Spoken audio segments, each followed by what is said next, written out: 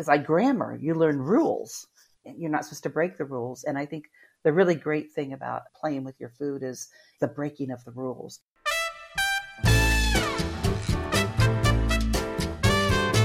I'm Robin Sessingham, and this is The Zest. Citrus, seafood, Spanish flavor, and Southern charm. We're all about food in Florida. Florida is not just beaches and Disney World. It's got serious farming cred. In fact, it was the original cattle ranching state. We find out a lot of surprising food facts when I talk to Heather McPherson, coming up.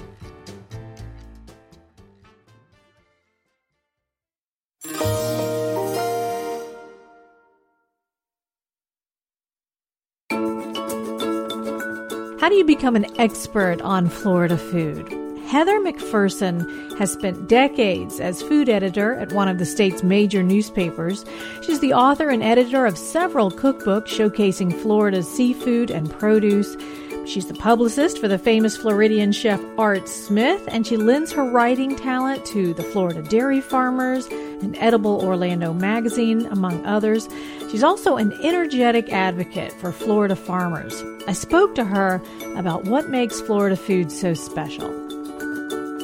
Heather, it is so nice to talk to you finally. I have wanted to talk to you for a long time. Thanks so much for being on The Zest. It is my pleasure.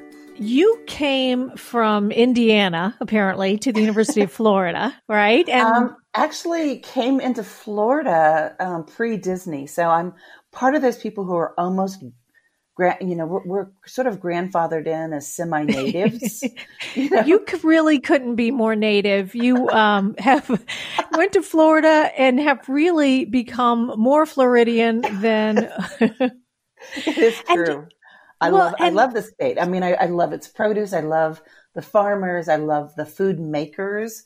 I love the chefs. And Florida gets this weird look from the rest of the country because, it's a long peninsula, with a handle up there. And so we encompass such a unique slice of the South. And we are Southern. There are people who argue that we're not, but we also... I'm with you there. Yep. Surrounded by great bodies of water. We have a heritage river that is like our life vein that flows right through the middle of us, the St. Johns River. And we have always taken newcomers from everywhere, whether it was the Spanish, whether it was the French or the British, all of the different food things that happened in the U.S., there's a little bit of a Florida connection, which has fascinated me from the beginning. The entire country wouldn't have had cattle culture without Florida. It didn't come up through Mexico. It did not go to Oklahoma. It didn't go to Texas. They came into Florida and then made their way west. Oh, I don't even think I knew that. Florida That's amazing. is the birthplace of the nation's beef industry. Wow. There's actually some famous Remington paintings, and the Florida cowboy, actually on the back of his saddle, you'll see something yellow, and it's actually a slicker because of the rain here. But the Spanish came and they actually, could you imagine this voyage? I mean, talk about, this is not a Viking cruise, people, but they would come over and they would have cows tied up in muslin and, and then, they came in through the Melbourne area actually. And, and of course, a lot of people were coming in and people scattered, and we had native people here. And there's actually herds of cattle called cracker cattle, and their heritage breeds, and many of Florida's wonderful beef cattle ranches actually keep small herds of this historic line of cattle for Florida. But we're a calf and we're a calf cow state. We're in the top 10. Actually, I believe we're still in the top 5. Where largely a lot of our cows get shipped to the Midwest or to Texas to be raised, and then they come back. My thing, I spent 30 years as food editor for the Orlando Sentinel, and I used to, people would come here, everyone came here from somewhere else, whether you ended up in the villages or whether you ended up in Ponciana or whatever, and people would say, well, I'll never have a steak like an Iowa steak here, and I would always love, very politely, not sarcastically saying, well, that Iowa steak was born in Florida. How great. I love your enthusiasm. And Heather, you are the poster child for the Zest podcast, because our whole mission, our whole mission statement really is that people in Florida come from all over the place, from everywhere else. It's a very transient state, but they can find a home here and an identity here through the food. Yes, And I that's agree. exactly what you did. I think you are a perfect example of why we have this podcast. So, you have, like you said, 30 years at the Orlando Sentinel as food editor. You've written cookbooks. You're writing all the time about food. So what sets Florida food apart? What's your favorite thing about Florida food? Well, what sets us apart are our seasons. We have seasons year long where other states in the union don't. Winter will come and it will shut some things down. Now, our seasons, when you come here from up north or you come from the west, you have to get sort of acclimated to the rhythm here.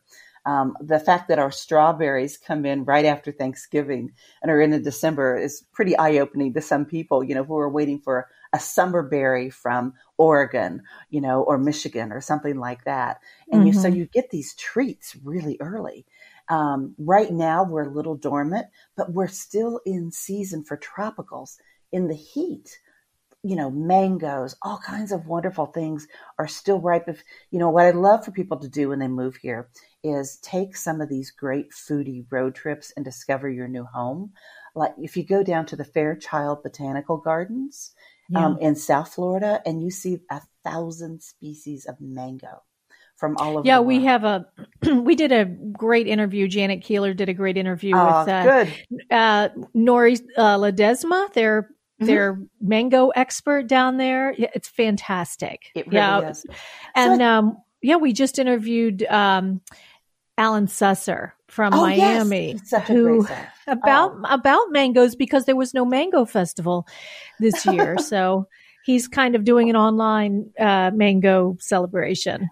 And, once we all get used to these, new flavors and new tropical treats, and then other things that we had, we grow just about everything here that you grow elsewhere. And we talk about people coming from other places. They've brought their produce with us. Florida has a very large Asian population, and we grow some of the best baby bok choy, all kinds of stuff. People want to see what's familiar on their plates from where they've been.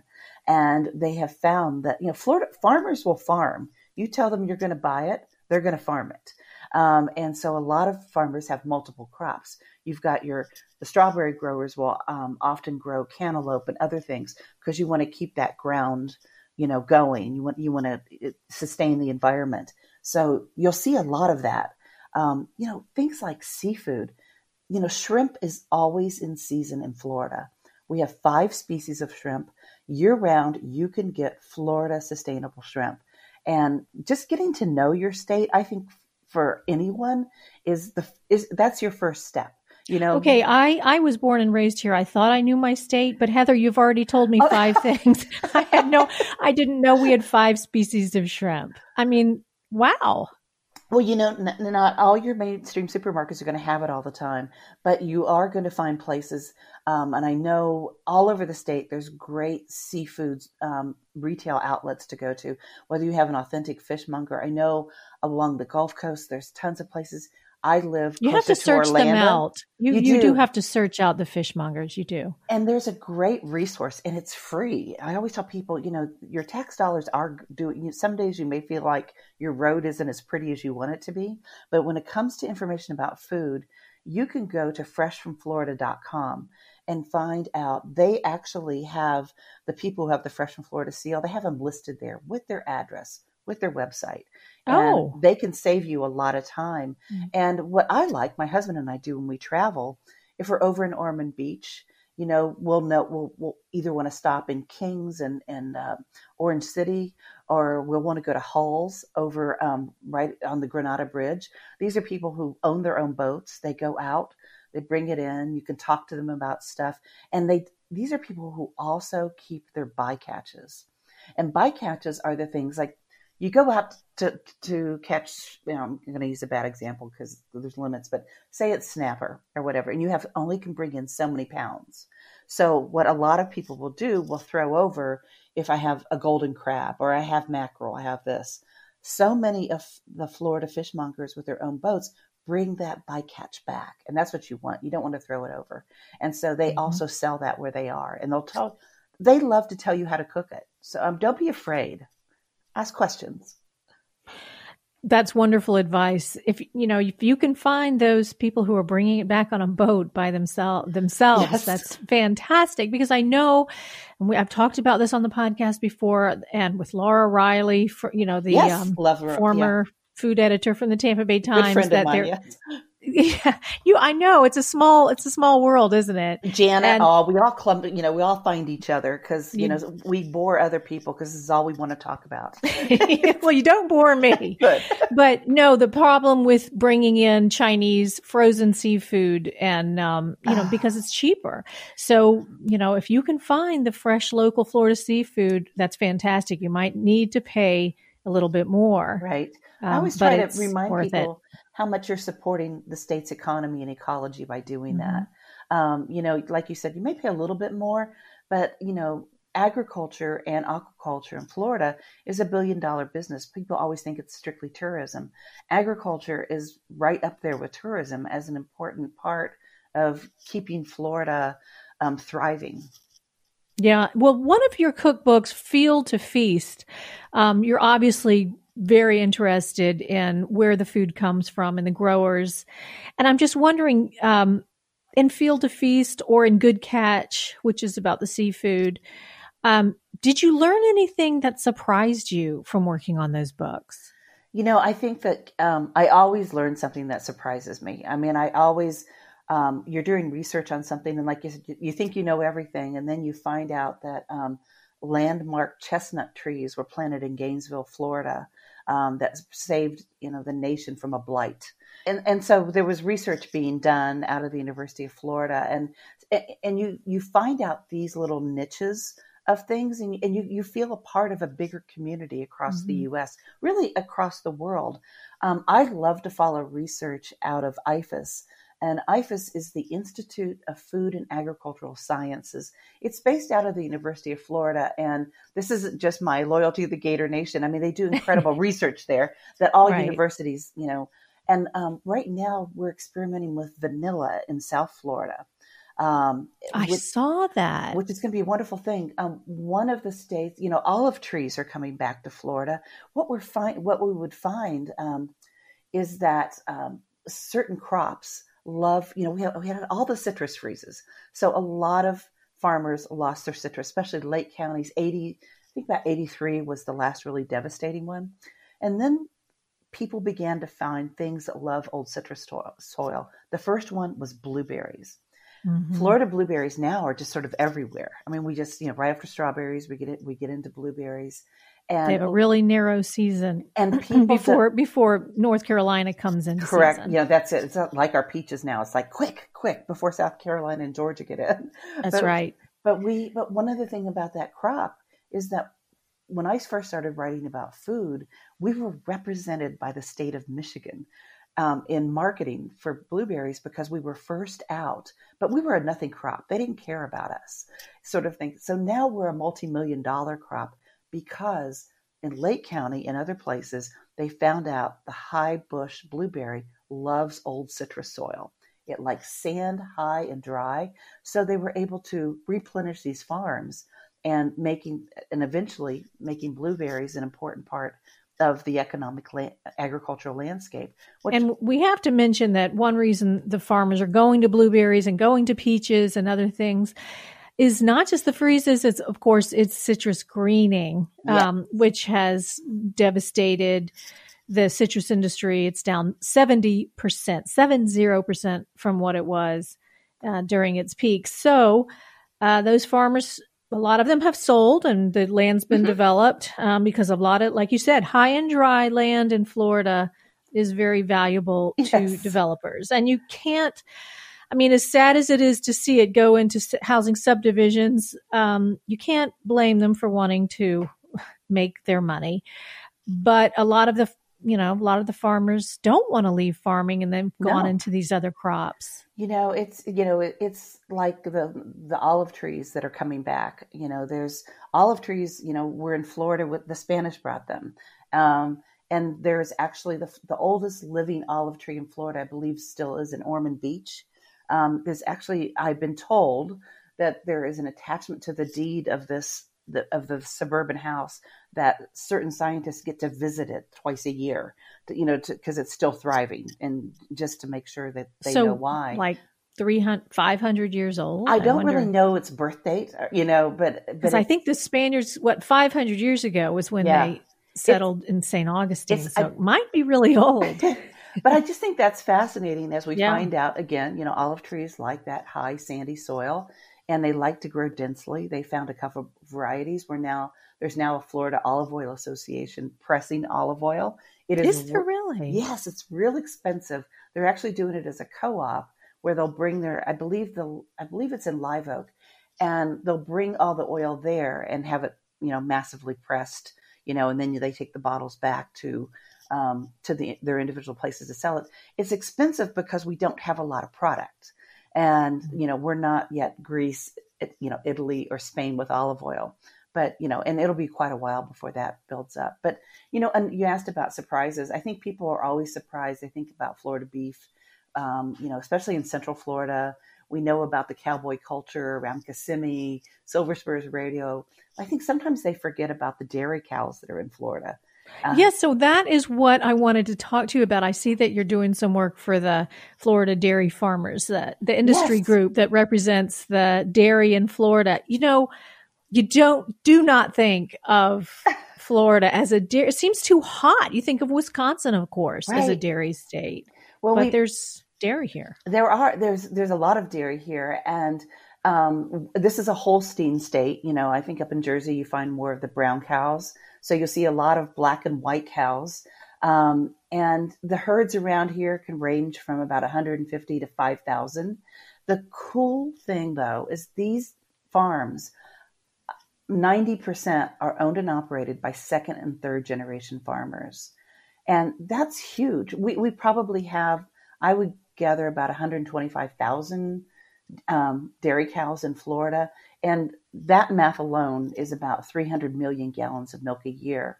Now, it's real important, when you think about, okay, that's sustainable for the state of Florida, but we actually help the Caribbean get dairy because they don't have grazing land.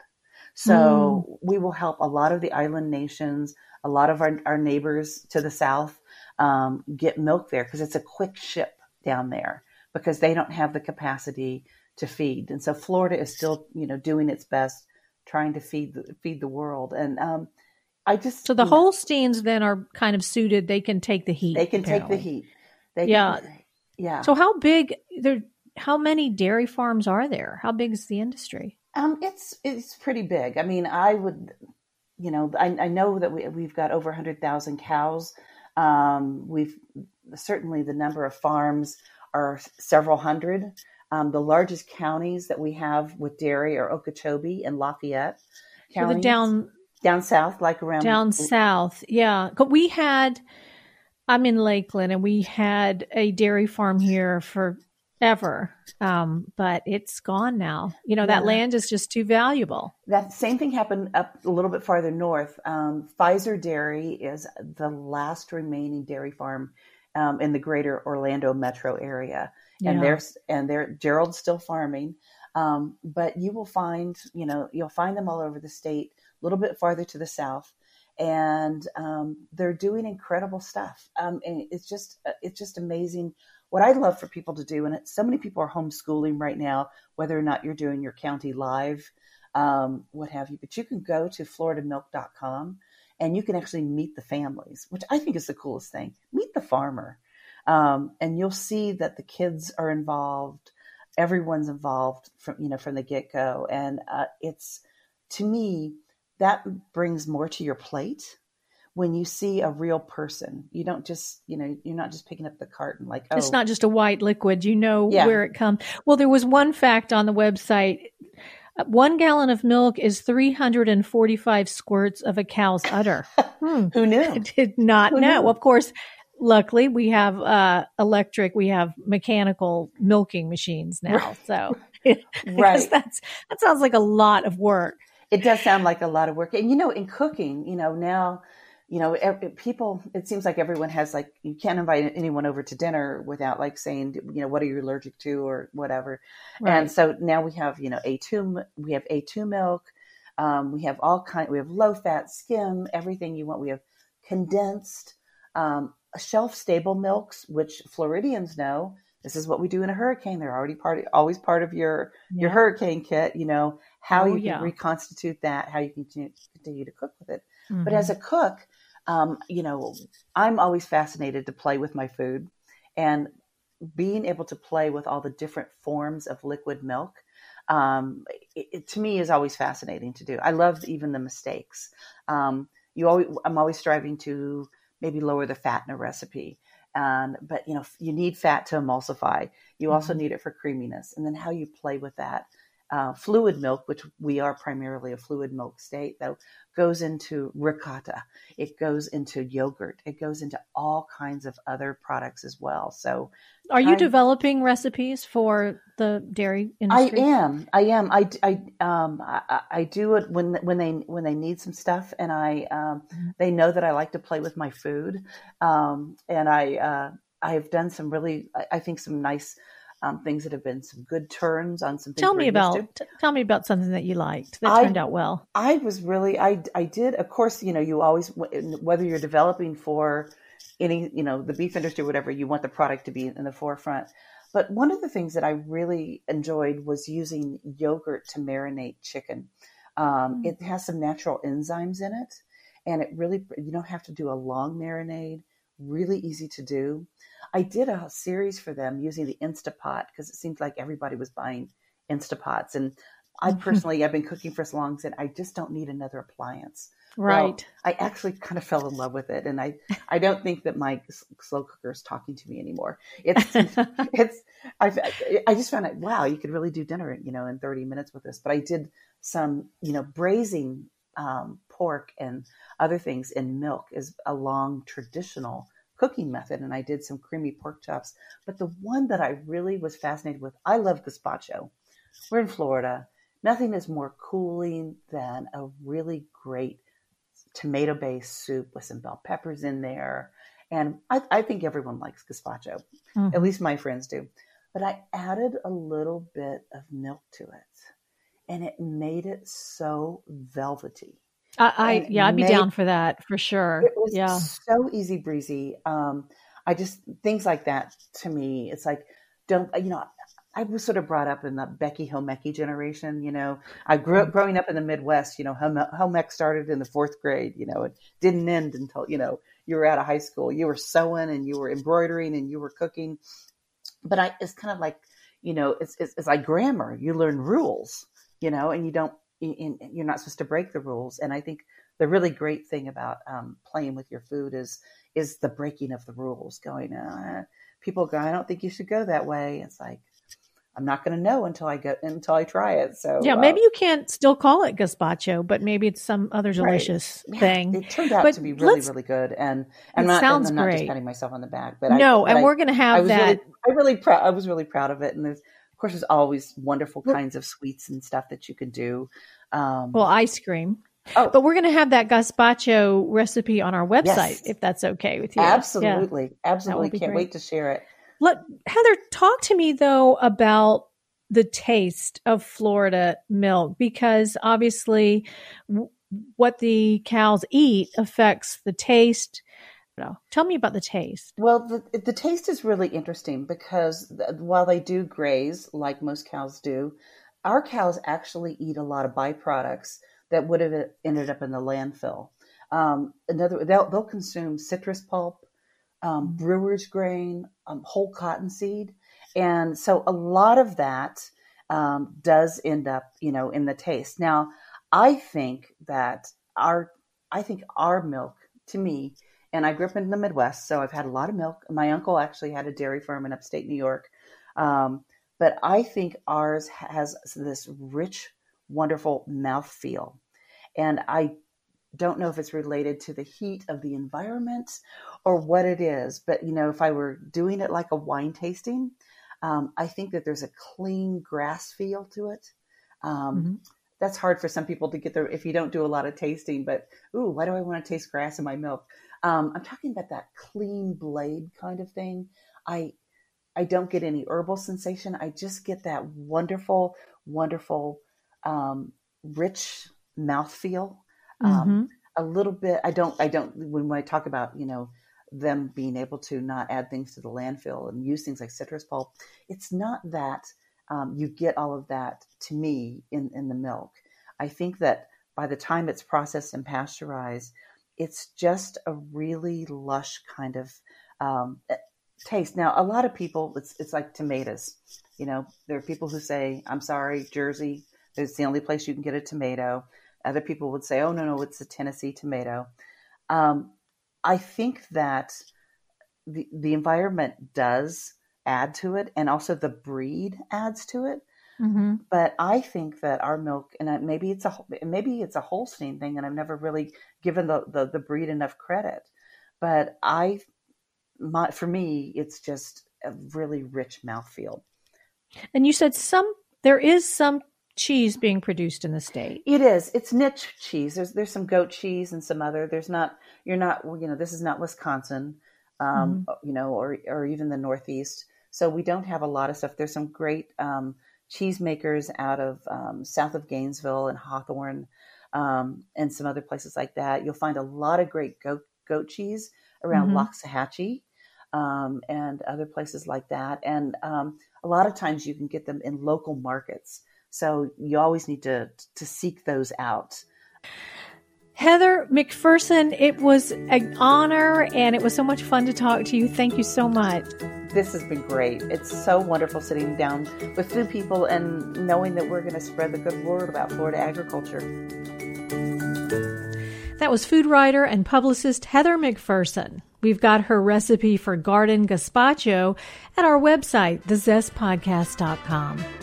Thanks so much for listening. I'm Robin Sussingham. Dalia Colon and I produce The Zest with help from Cheyenne Jaglal and Mark Hayes. Copyright 2020, WUSF Public Media, University of South Florida.